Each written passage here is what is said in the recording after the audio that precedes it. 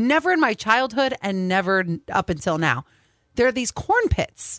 It reminds me of like almost like a sandbox, but with dried corn in it that kids play in. You like make little corn angels. Have you guys seen this? I haven't seen it, but I kind of like the idea. I mean, part of me sits there and goes, well, we learned nothing from the pandemic. Now you have snot corn. But it reminds me a bit of the ball pit, you know? Right. But I got in that too. But can I tell you what I love about it? What? Can I buy bags of this dried corn? Because, like, Lydia loves to play in the sand.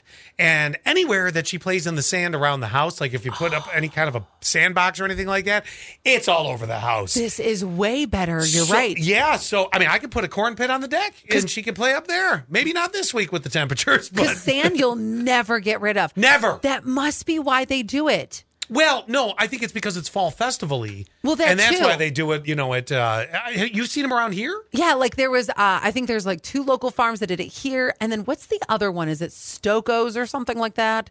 There's one. So Sang and her whole family, they always go to a fall farm for a day. And they went. Farm festival? Yes.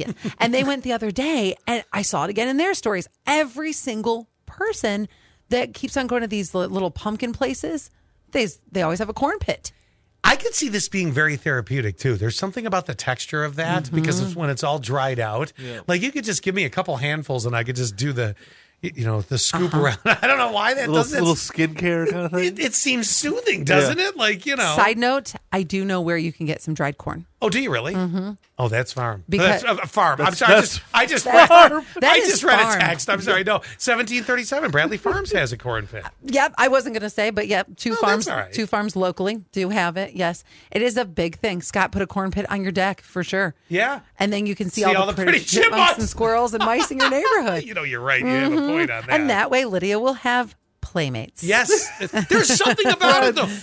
Any parent knows if you are substituting for a sandbox, it's going to get everywhere, the sand. It's like a Disney film. All of a sudden, she's like, Dad. Snow White. Yeah.